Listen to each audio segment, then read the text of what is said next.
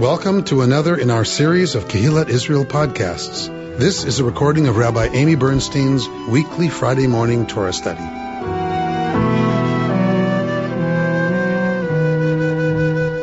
So we're in Parshat Emor. We're in the second triennial section, as you know. And people sometimes ask me, why do you stay on the triennial cycle? You could pick something really cool, I don't know, the menorah or something. You could pick something really cool from Emor if you didn't have to stay in the triennial. And that's really, really true. But it's really easy if you don't read on the triennial to keep picking the stuff you like, right? And to keep picking the stuff you know about. And then you don't have to prepare quite as much. And then you get to talk about stuff that you want to talk about. Whereas if you stay reading in the triennial, then to be interested in what is sometimes just really boring, I'll just be honest, you have to get creative and you have to read and you have to study and you have to find a new way in. And so that's what I did this week. I had to spend a lot of time preparing this week because it was really, frankly, I was like, what am I going to do with them? But I found some really interesting stuff that I studied with my Chavruta partner. So we'll take a look at that. So that's the part of the triennial we're going to go to, is the part that I found some cool stuff about. All right. So wait, before we get there. So just to remind everybody, we came out of Pesach and now we are in the counting of the Omer, which we're going to read about this morning, because that's been Parshat Emor. It's in our triennial. And I'm going to put it on the screen for you so you'll see, because I don't know exactly what verse. But we're in the portion of counting the Omer, so going from Pesach headed towards Shavuot, because we're going to see right now in Leviticus the commandment to do this business of counting the Omer. And then we celebrate the holiday of Shavuot. And this actually is Lag BaOmer, and we're going to talk a little bit about that. So Lag BaOmer started last night for us. It's ending for Barry and Mehmet, I think. So it started last night for us, and we're in Lag BaOmer today, and we'll talk a little bit about what that means as well. All right, share screen. I'm starting towards the end section of the second triennial reading. So what we read in the second year of a triennial cycle. All right. So what's been happening until now, because I want to say something about that too. What's been happening until now is talking about this idea in Hebrew here at the beginning of verse 32 is velo techalulu. So there's a lot of that business that's happening in the beginning of the Parsha and in the second triennial before here is lo techalulu. So this idea of not profaning. So we've dealt with the idea of tameh and tahor, impure and pure. So what is the opposite of kadosh, right? So we've talked a little bit about what is kadosh, kedusha, what is it exactly? We think we know, but then we kind of aren't sure. But what we know is that we are to be an Am Kadosh. They were to keep the Mishkan Kadosh. They were to keep the priests had to be Kadosh. So they not just Tameh, not just pure, but this idea that the priests were people who were Kadosh. They were set aside. And they had to lean into that Kedusha and lo techalel, and not to do the opposite of it, to drag it into the profane. And so what we're getting are the ways that you lo techalalu, that y'all should not profane. And then we get categories. And there are like 5 categories of what we are not to profane. So the first is the priests shouldn't be profaned, nor the sanctuary, like that whole area of the Mishkan, nor offerings that are not kadosh because they are unacceptable, because the priests are in a state of impurity for some reason. And there's a way that you make the offerings not kadosh because they're offered at the wrong time. And then there's a whole category of just kind of miscellaneous. This is one of the miscellaneous of what we're not to have become profaned. All right. So velo techalalu et shem kodshi. One of the things we're not to profane is God's name. that I may be sanctified in the midst of the Israelite people. Ani Adonai mekadishchem, I am Adonai who sanctifies you. Hamotzi etchem eretz Mitzrayim liot lechem Elohim ani Adonai. I brought you out of the land of Egypt. Why? To have a party, because you deserved it, because everyone should be free. No. And this is important to the rabbis in this whole business of that we're going to see from Pesach to Shavuot. Why were we brought out of the land of Egypt? Lihiyot lachem leElohim, so that I could be for you, God. Ani Adonai, I am Yod-Heh-Vav-Heh. So the point of Yitziat Mitzrayim, the whole point of going out of Egypt is not freedom from, it's freedom for. Not freedom from oppression, freedom from marginalization, freedom from suffering. It is freedom to serve God as God, meaning not Pharaoh, meaning not what somebody else wants to tell us is the ultimate value. What we are going to make our Elohim is Yod-Heh-Vav-Heh. That is the point of Yitziat Mitzrayim. Okay. That is a very different understanding than some would understand freedom and the value of freedom. This is the Jewish understanding. All right. And I agree, right? This is freedom needs to have a point. Freedom needs to have a purpose. And I'm going to argue that, like Jews have forever, that it's not the pursuit of happiness or self-actualization, right? The point is, Liot lachem Elohim ani Adonai. All right. By Deber Adonai Moshe Limor, God says to Moshe, speak to the Israelite people and say to them, these are Mo'adei Adonai. These are the times that belong to Yod-Heh-Vav-Heh, meaning these are holy times, the fixed times of Yod-Heh-Vav-Heh, which you shall proclaim as sacred occasions. What's the first? Of course, Shabbos Kodesh, right? So the first is Sheshet Yamim Ta'aseh Melacha. For 6 days you shall do your work. And on the seventh day, Shabbat Shabbaton, it is a Shabbat, Mikra Kodesh, right? So it is Kodesh, it is set aside, it is other, it is different. It belongs in the realm of Yod-Heh-Vav-Heh. Kol Melacha Lo Ta'asu, and all of your work you will not do. Shabbatki, because this is a Shabbat to Yod-Heh-Vav-Heh in all of your settlements. So the rabbis point out this is not just a commandment not to work on Shabbat, but actually a positive commandment. Sheshet Yamim Ta'aseh Melacha. You're supposed to be about something for 6 days. You're supposed to be doing something for 6 days. We are not a people who says you're supposed to be Shabbating all the time. No, there's a ratio of 6 to 1.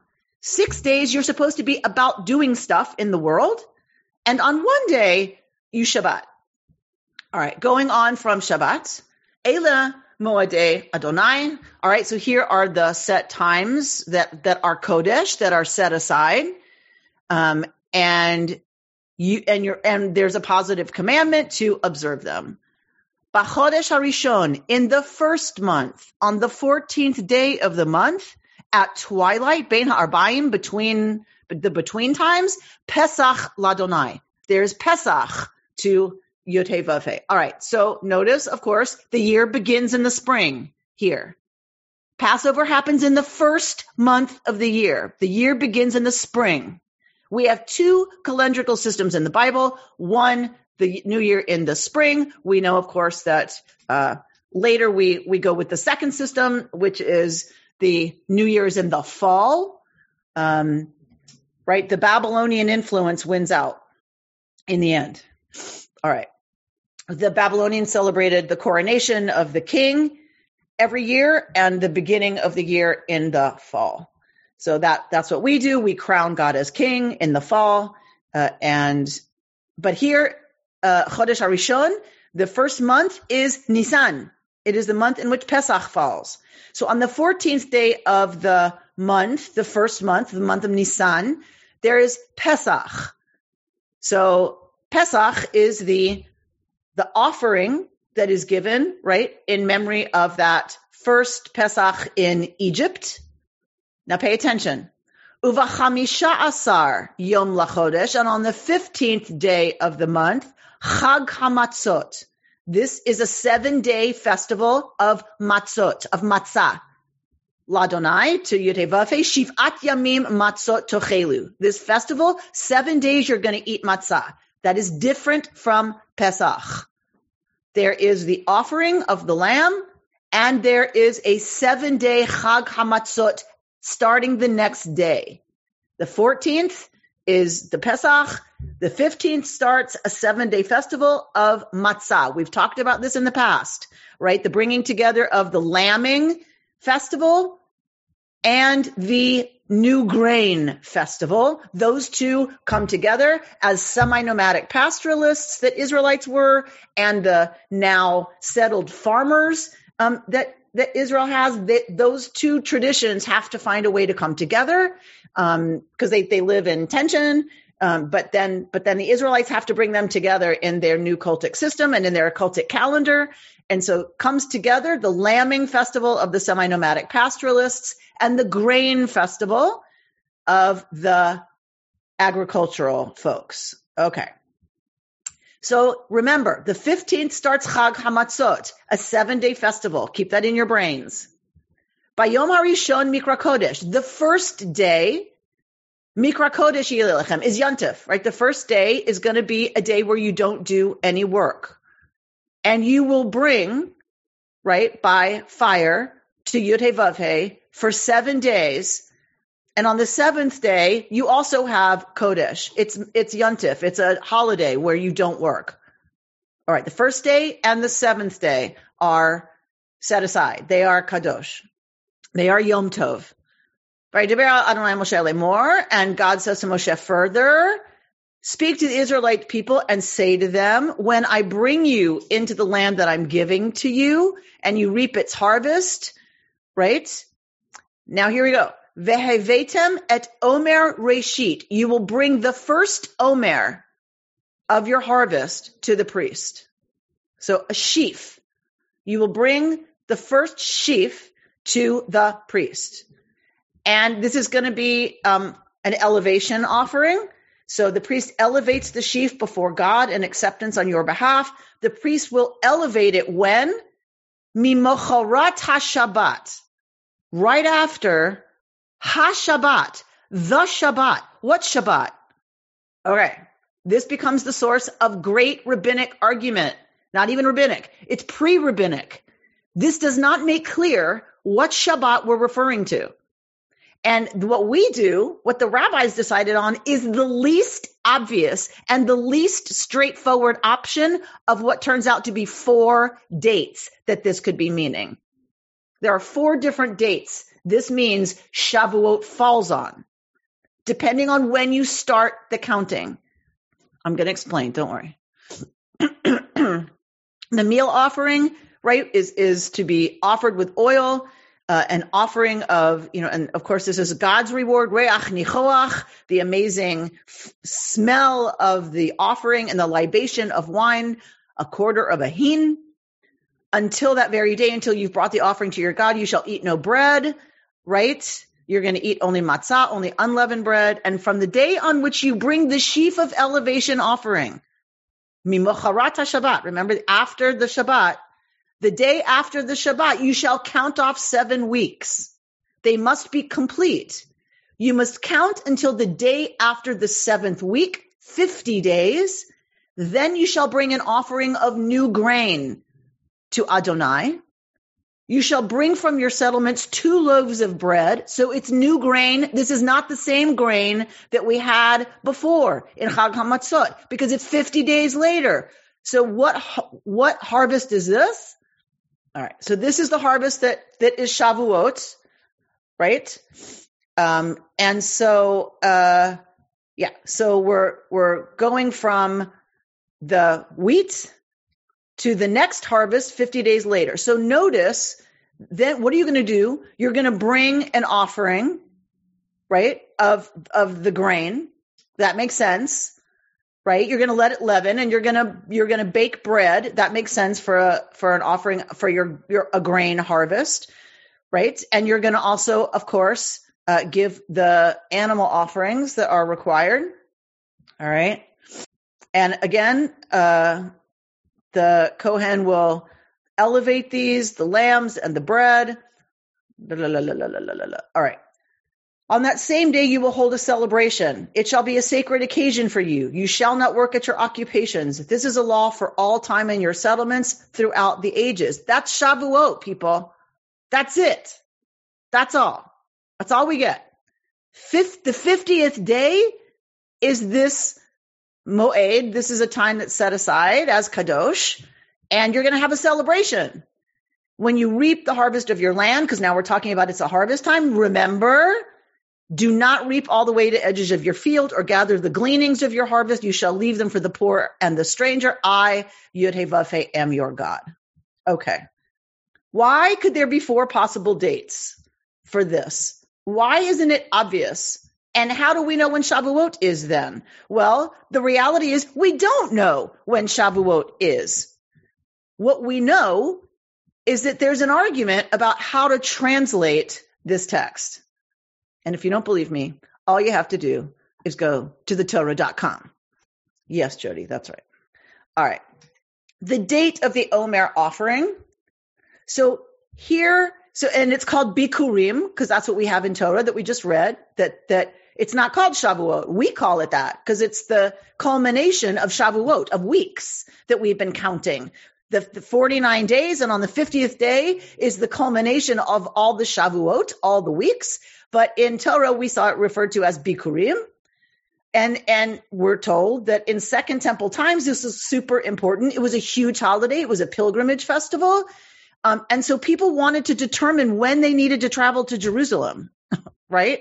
So because there's a way to count this. There's a way, if you look just at after the first cut of grain, which is the first thing we're told about the holiday, then Shavuot is that festival is completely dependent on when the first grain is cut. In Deuteronomy, this is what we're told. When you put the sickle to the grain, that's the day you start counting. So Deuteronomy disagrees with Leviticus to some extent. So that means the holiday of the 50th day from the first day moves depending on the agricultural conditions. When does the grain ripen? All right. Well, but if you look at Leviticus, what we're told is it's supposed to be after Matzot. Because you have this Matzot business, this Chag HaMatzot, the 7-day festival, and then you're going to count your 7 weeks. So we know it's after Matzot. But is it after Matzot is over? Or just after you've started celebrating Matzot? Torah doesn't tell us. On the day after the Sabbath, we read that, Mimochorat HaShabbat, on the day after the Sabbath. What does the Sabbath mean? It either means Shabbat, Saturday, or the rabbis, in their craziness, go ahead and read, it's like Shabbat, Shabbaton when we talk about Yom Kippur. Shabbat is referring to the actual festival itself, the first day, the Kodesh day of Passover. So he gives you a nice little chart. All right. If Shabbat is referring to Saturday and it's going to be after Chag HaMatzot ends, then it's the day after Shabbat, of course, is Sunday. And so it's the Sunday after Chag HaMatzot. If Shabbat means Saturday, like Shabbat, and it's just sometime after Matzot begins, then it's the day after Shabbat during the 7 days of Chag HaMatzot. If Shabbat is referring to the first day of the festival, and it has to be after Matzot ends, then you don't have to worry about it being Sunday. It's just the day after Matzot. Because Shabbat is referring to the first day of the festival. If it's referring to the first day of the festival and it's only after Matzot begins, then it's the second day of Matzot. That is what we do. We do answer number 4, which is the least straightforward answer. Typically, Shabbat means Shabbat. That means that Shavuot would always fall on a Sunday. That makes a little bit of sense if you think about it. If it's a pilgrimage festival, if you want people to really have Memorial Day weekend or 4th of July weekend, you want to put it on a Sunday, this festival, right? So they really get some time off. They get Shabbat, rolling right into this festival. So you'd want to arrive in Jerusalem before Shabbat. You hang out for Shabbat because you're not allowed to do anything anyway. And then you have the holiday. So it's a holiday weekend, right? We do this. We put our holidays on Mondays. For some of us, that wrecks the whole thing because our day off is already Monday. So we don't get a long weekend, those of us who are off on Mondays. All right, so here are the 4 possibilities. So it makes more sense that Shabbat means Shabbat, the day after Shabbat, meaning Sunday. And it's either going to be the Sunday after Matzot ends, because it's entirely after Chag HaMatzot, or just after Chag HaMatzot has started. Then it's the Sunday of Chag HaMatzot, the Sunday during Pesach. We don't do that. The rabbis called the festival Shabbat, and it starts after Chag HaMatzot begins. And so it's the second day of Pesach for us. So that's when we start counting towards Shavuot, is the second day of Pesach. Okay. So just so you know, the Sunday after Matzot ends. Option number 1 was observed by the Essenes, the Sadducees, and the Samaritans. Option number 2 was observed by the Karaites. Option number 3 was also observed by a sect of Israel. And option number 4 is referenced by Philo, Josephus, the Pharisees, who are the preceders of the rabbis. So if you want to say, when is Shavuot? And someone says, well, it starts the second day of Pesach. You could say, well, actually, there's been quite a discussion in our history about when Shavuot, when we start counting the Omer. So Jews have never agreed on anything if there's an opportunity for us to not agree on it. And it was lived into by four different types of folks. And apparently the rabbis were pretty defensive about this. So this scholar is bringing forth Talmudic rantings of the rabbis about why their way of doing it is right, even though, are you ready for this? The Sadducees are not around anymore. The Essenes are not around anymore. Nobody who observes a different one is around anymore. But they still have to go on and on and on and on and on about how ridiculous the other systems are. Because, they're rabbis. They have to be right. Okay. So there you go. So those are the different ways of beginning to count the Omer. Everyone agrees you count 7 weeks of 7 days. The 50th day is Bikurim, is when you bring your fruits, is when you bring your offering from the harvest, right? Right. But what's missing from that description of Shavuot?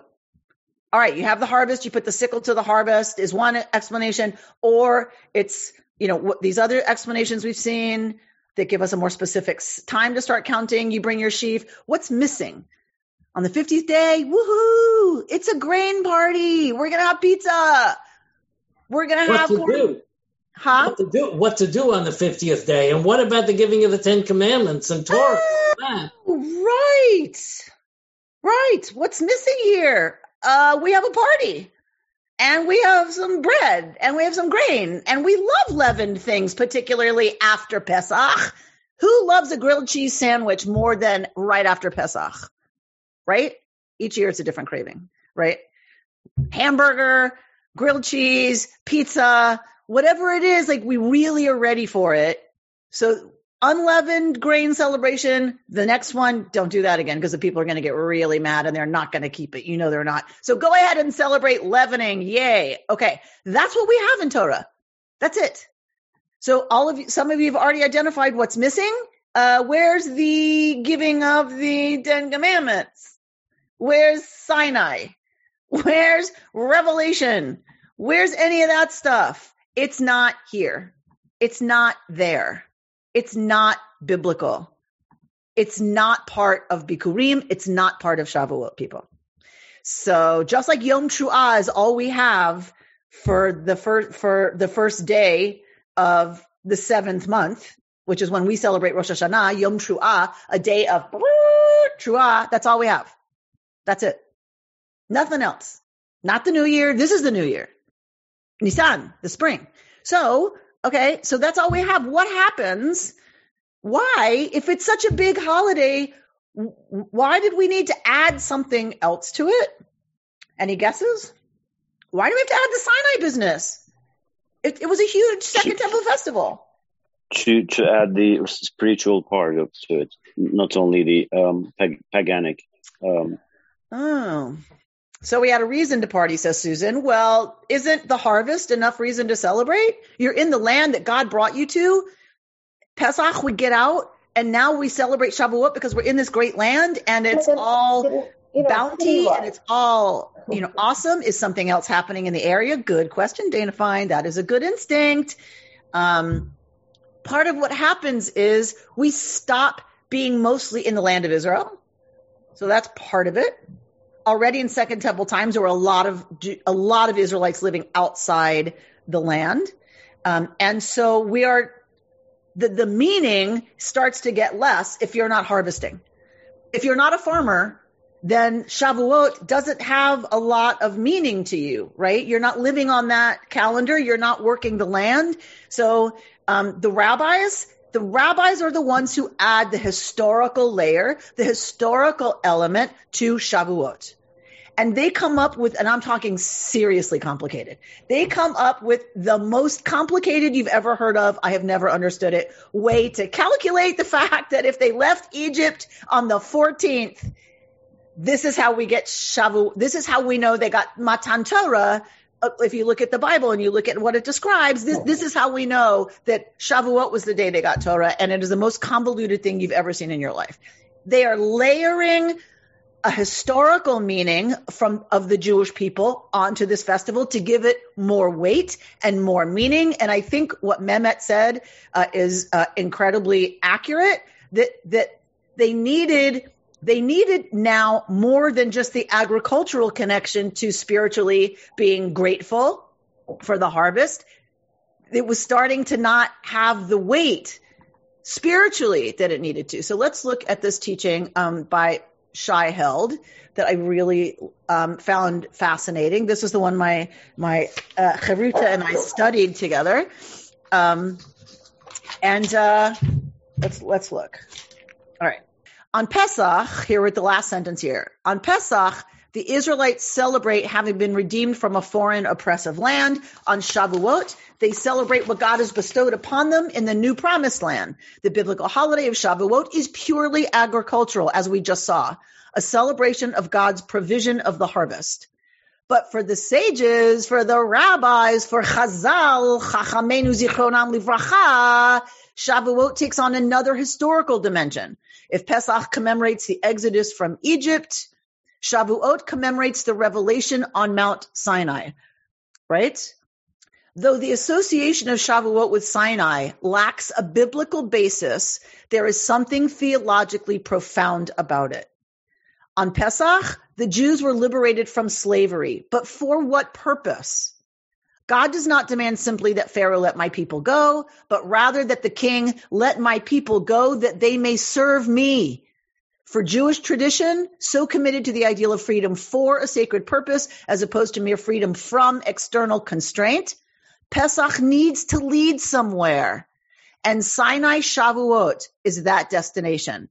Counting the 49 days of the Omer thus becomes an exercise in anticipating revelation.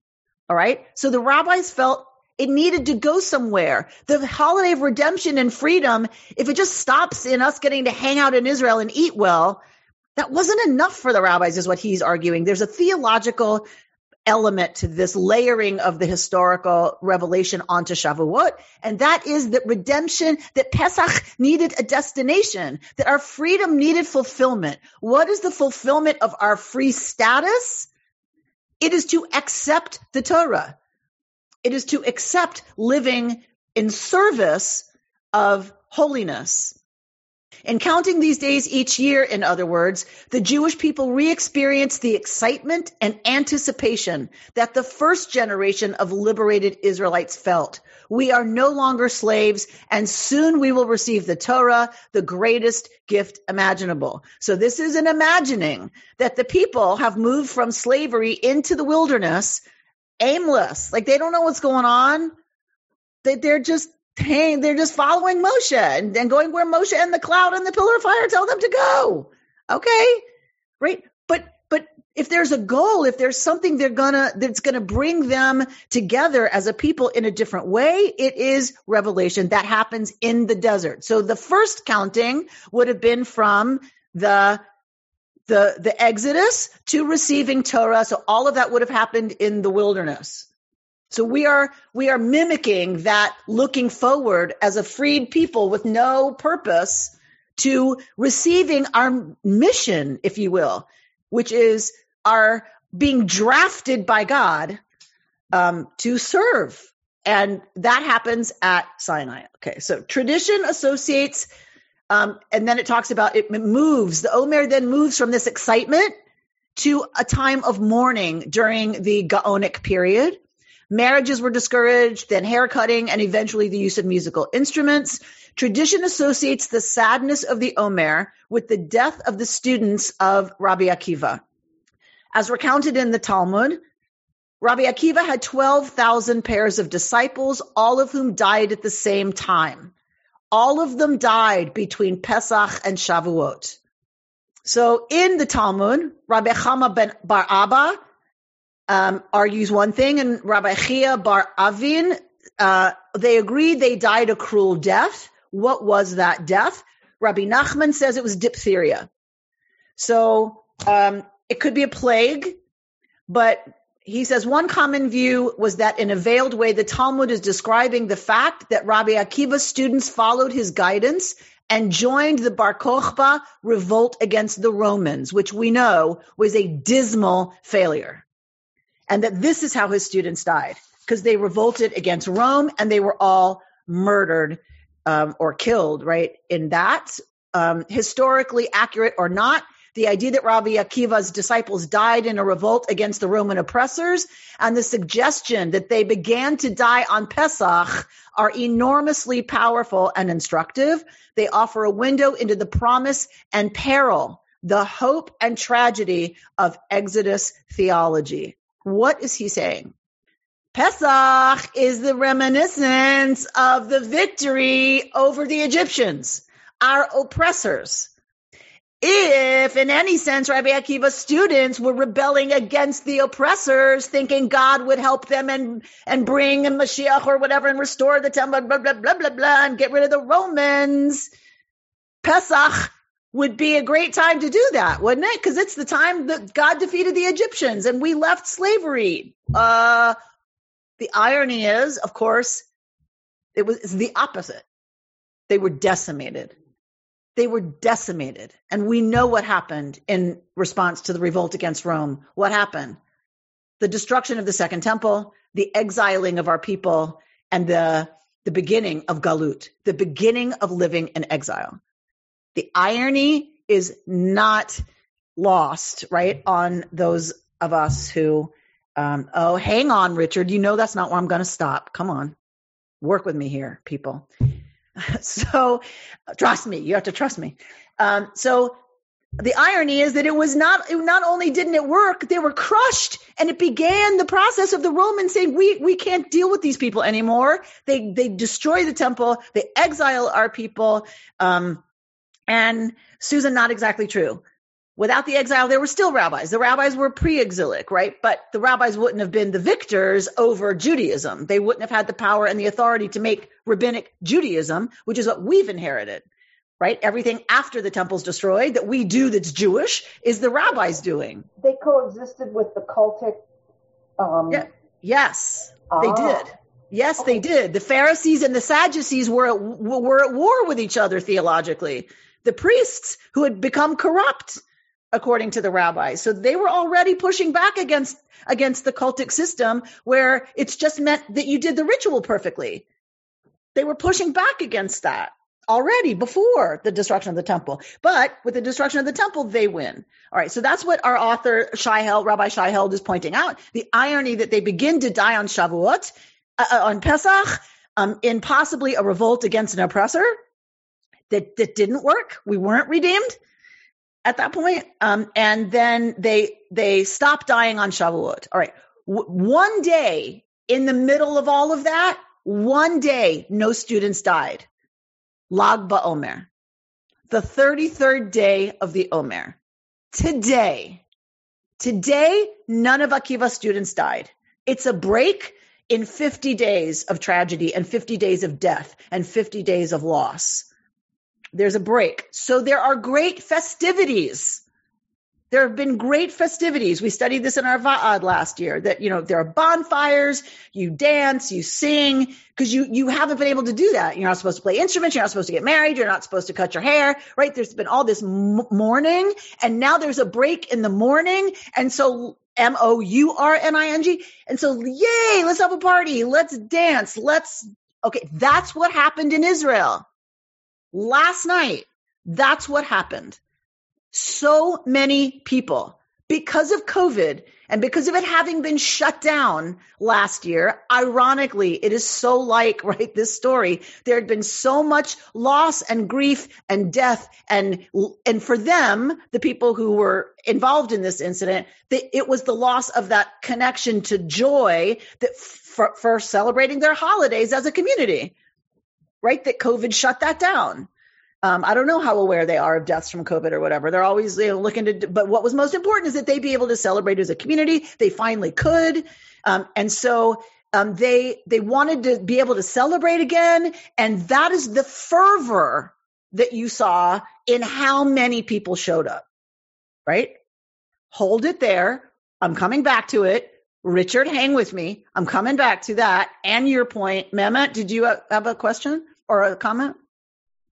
Perhaps later. You're explaining something else right now. Just go on. All right. So hang on. So where's Shai Held going with this? So he says that this is both the promise and the peril of Exodus theology. Is it? Yeah, we got taken out of Egypt. Yeah, but where were you, God? Thank you very much. When the Romans were schmeicing us and destroying our temple. Where's that? All that led to was galut, was to exile and being vulnerable for 2,000 years. Thank you. You're a little late to the party, God. It's 2,000 years. Hello. So then he does this interesting thing with creation, but we don't have time for that, even though it's lovely. For Isaiah, the Exodus is not an episode lost in the midst of a long ago past. It is rather a recurrent possibility. It has happened before, and it or its equivalent will happen again. If anything that will come to pass, what will yet come to pass will far transcend what transpired in the past. The prophet proclaims, "Thus says Adonai, who made a road through the sea and a path through mighty waters, who destroyed chariots and horses. Do not remember what happened of old or ponder what happened of yore. I am about to do something new. I will make a road through the wilderness and rivers in the desert." In the past, God made a road through the sea. In the future, God will make one through the wilderness, right? So meaning, don't look back to Egypt and say that was the big redemption. A bigger one is coming. Watch me, says the prophet on behalf of God. Watch me. You watch what I'm going to do. I'm going to schmeiss Babylonia. Didn't happen. Did it?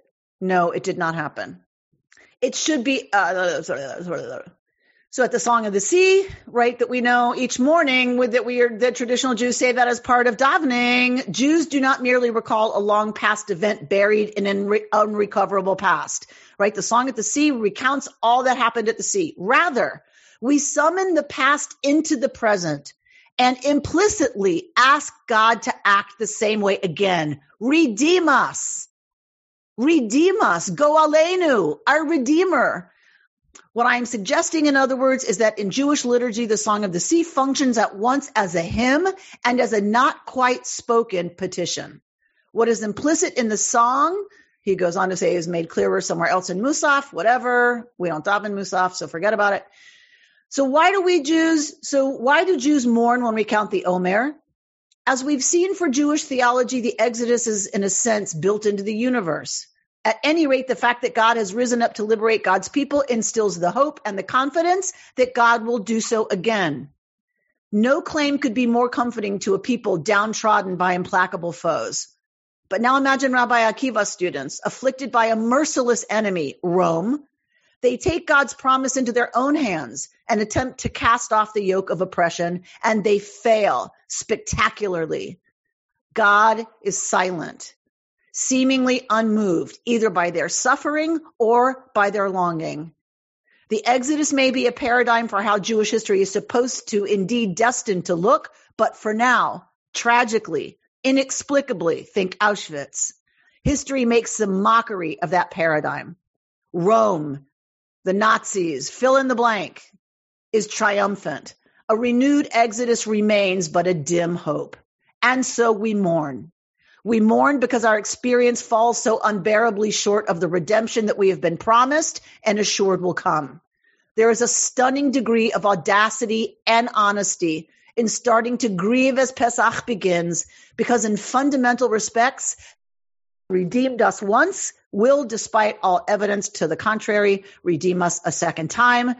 Richard Rajay, I said to my colleague, I love this piece and I completely disagree with the ending. I completely disagree with the Chiddush. I was with him. He had me. I was so with him. I was so excited until this. Because the Chiddush for me is grief does not have the final or even the loudest word, because we affirm that we ended at Shavuot. We ended at the mountain. We ended at the place, the event, the meeting up with the divine that gives us a roadmap to redemption, because we're not waiting for God to do it. We're not waiting for God to come. We believe in Yemei HaMashiach. We believe in the Messianic age as Reconstructionist Jews. And what did Mordechai Kaplan and his students teach us? We have to build it. You have Torah. Go on. Take it. Reconstruct it. Yeah, Pesach, the redemption is not at hand. Yeah, Rome won. Yeah, the Nazis, to some extent, succeeded in wiping out so many of our people. Absolutely. Redemption is not here. So we can grieve and we can mourn. But you're walking towards Shavuot. You're walking towards figuring out how to take Torah and reconstruct it. Take the wisdom, the values, the teachings, the history, the mythology, all of it, our morals, the laws, take them, reconstruct them. Thereby will you bring about redemption. We're not waiting for it to come from somewhere else. We're not waiting for it to come from God. We don't believe in a supernatural God as Reconstructionists.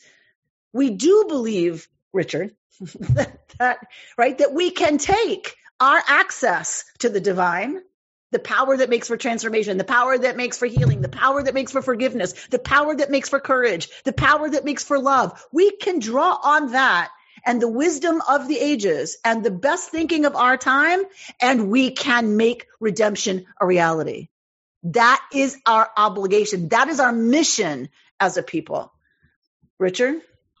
Isn't that what you just said? Isn't that kind of the whole point of the sort of the two? One of the things that we read or hear during the High Holy Day services about, it's not too far for you. In other words, where are we supposed to go to get this wisdom? Where is the roadmap? And God basically says, you've got the roadmap. Right. And then in the early days of the Talmud, you have the disputations between the rabbis, and God tries to get involved, and they tell him to shut up and butt out. Lo bashamayim he, right? We'll be in charge now. We'll decide what the roadmap. We'll decide, right? Because we saw how that went. When we left it in your hands, we saw how that went. So, right, lo bashamayim he. You gave it to us. Now it's up to us. All right. So, Barry, I'm curious. So it's too evangelical. What I said is too evangelical for you. Tell me what's too evangelical. No, not what you said. What was written before me. Can we infer that the second redemption is the founding of Israel? And I said to that notion is too evangelical for me. Yes. Okay. Thank you. Yes. So, yes, I'm someone who rejects that too. That is not the redemption. Look at the mess we're in, right? Like, look at the mess. No, so that was we had mess all over. We had mess after Egypt. It's not the mess, rather than it's supposed to be the founding of Israel was supposed to be us getting closer to the holy, to the divine. and I don't see that it's all about politics, about joining the forces of colonialism instead of being crushed by them. I completely understand why people choose to be on the stronger side rather than those getting crushed by colonialism. I totally get if you have a choice, but I don't think it could be inferred that it's a sort of redemption. Right. Well, some people do go there, obviously, Zionism, some Zionists among them, the evangelicals, Zionists among them, right? So some people go there. I reject that out of hand completely and entirely. But what I want to say is that the connection for me to Lag BaOmer last night is part of that, right? That when you leave it, when the focus is on, celebrating Shimon Bar Yochai and being at his grave and focusing on that realm and the redemption's coming from God and the third temple and whatever, look what happened. Look what happened. Sure, it was an accident. Sure. But over 40 dead? You knew hundreds of thousands of people were coming and there weren't proper preparations. And Barry, you said that it's been all over the press and in tweets and whatever, that area's been a problem. And it isn't until this happens that it got dealt with. It wasn't until COVID happens that the dismantling of our CDC, the disempowerment of our doctors, and the disconnection between government and our medical and scientists. And it wasn't until COVID that it showed that what the heck do you think? This is exactly my point in saying to my Chavruta partner, I disagree with the ending. The ending of Shai Held's piece for me is, Pesach is, we can say the redemption's not here. It's such a mess. But we have to go to Shavuot. We have to take our wisdom tradition and say, Pikuach Nefesh, the saving of a human life, nothing is more important than that. Why weren't our agencies empowered? Oh, because we had politics disrupting them and saying, that's not really our problem. It's not our responsibility. And so how many hundreds of thousands of people are dead? And Lag BaOmer, this whole, mystical other side, it's, the grave of the great, SBY, Shimon Bar Yochai, and God will bring redemption. And then you ignore the people that are going to show up and their safety. This is the opposite of the message of Pesach to Shavuot. It's the opposite of the message for me of counting the Omer. The point of counting is, you start with redemption. And we can acknowledge, like Rabbi Held says, that redemption's not here. And so we begin this period of mourning, but it ends with us being given the tools to bring about redemption. We have enough food to feed the whole world if we made it a priority. There's grain rotting in silos. We're dumping milk that we could feed the whole world if we used the call of our mission. If we used the call to being holy and we took it seriously, we're smart. We can figure out how to distribute food, but it's not a priority. Someone else is going to fix it? Or it's not our responsibility? That is not what Shavuot tells us. Shavuot says you are responsible. There's a threshold below which no human being should fall because all of us are created b'tselem Elohim. Everyone is created in the image of God. And the great redemption, the great exodus that many of the prophets looked towards, by the way, was us having been Or LaGoyim, a light unto the nations. Meaning we were to be evangelicals. We were supposed to bring the good word. We were supposed to bring the idea of serving God as being our mission. And in that sense, everyone, Bayom Hahu Yiyeh Adonai Echad Ushmo Echad. And on that day, everyone will call God the same thing. Honey, that's proselytizing. That's what that is. We were supposed to imagine a redemption where we set the example, others followed, and the world is redeemed. There's a part of me that still believes fully in that mission. Not that everyone else needs to do it our way, but we should be contributing to changing the priorities and the culture and the language and the values and what we prioritize as a nation, us. And then to be able to work with other like-minded, like-hearted peoples to bring about Yemei HaMashiach, to bring about a day when all children are fed, all children are safe, all children are given whatever it is they need to live into their full potential. That is still something that calls me. Climate change, solving climate change, 100%. If we don't do it, there won't be a planet with people on it for there to be any conversation about any of this, right? So the mission feels more important to me and more compelling to me than ever before. And I celebrate at Shavuot every year that we have a connection as a people. Lee and I were talking about this yesterday, that we have a connection to a tradition that challenges us.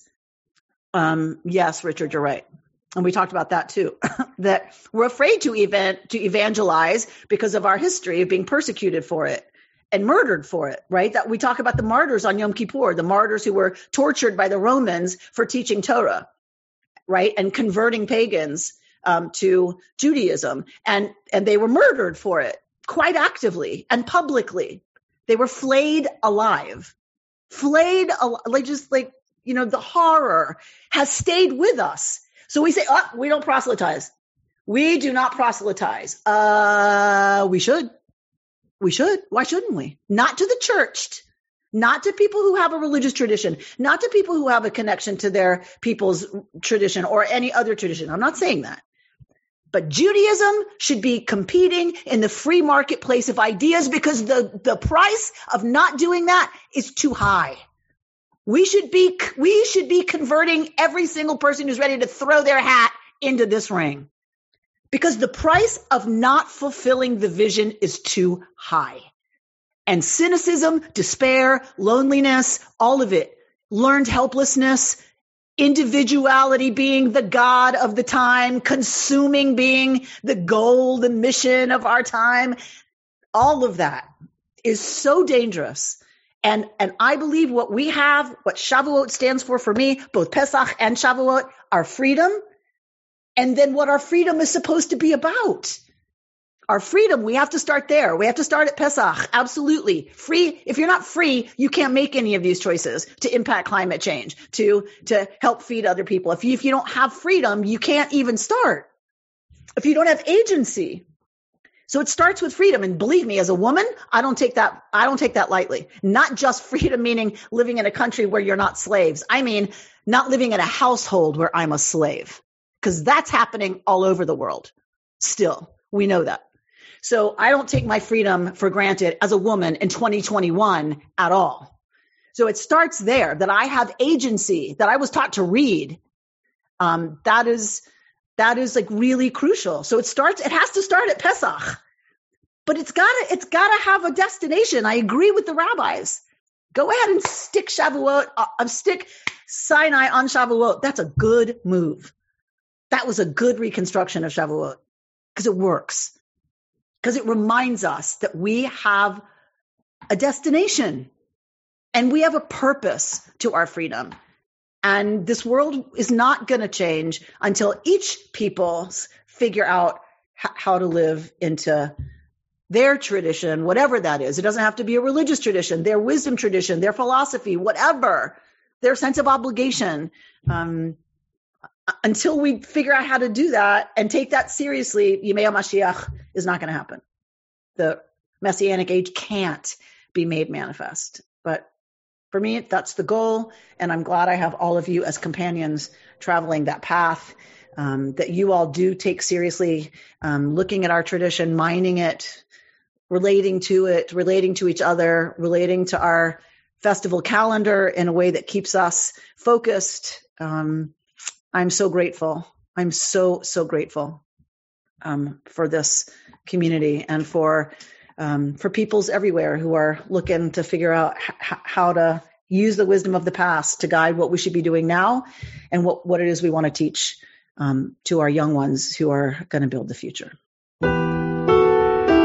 You've been listening to Rabbi Amy Bernstein's Friday morning Torah study from Kehillat Israel in Pacific Palisades, California. For more information, go to our website, www.ourki.org.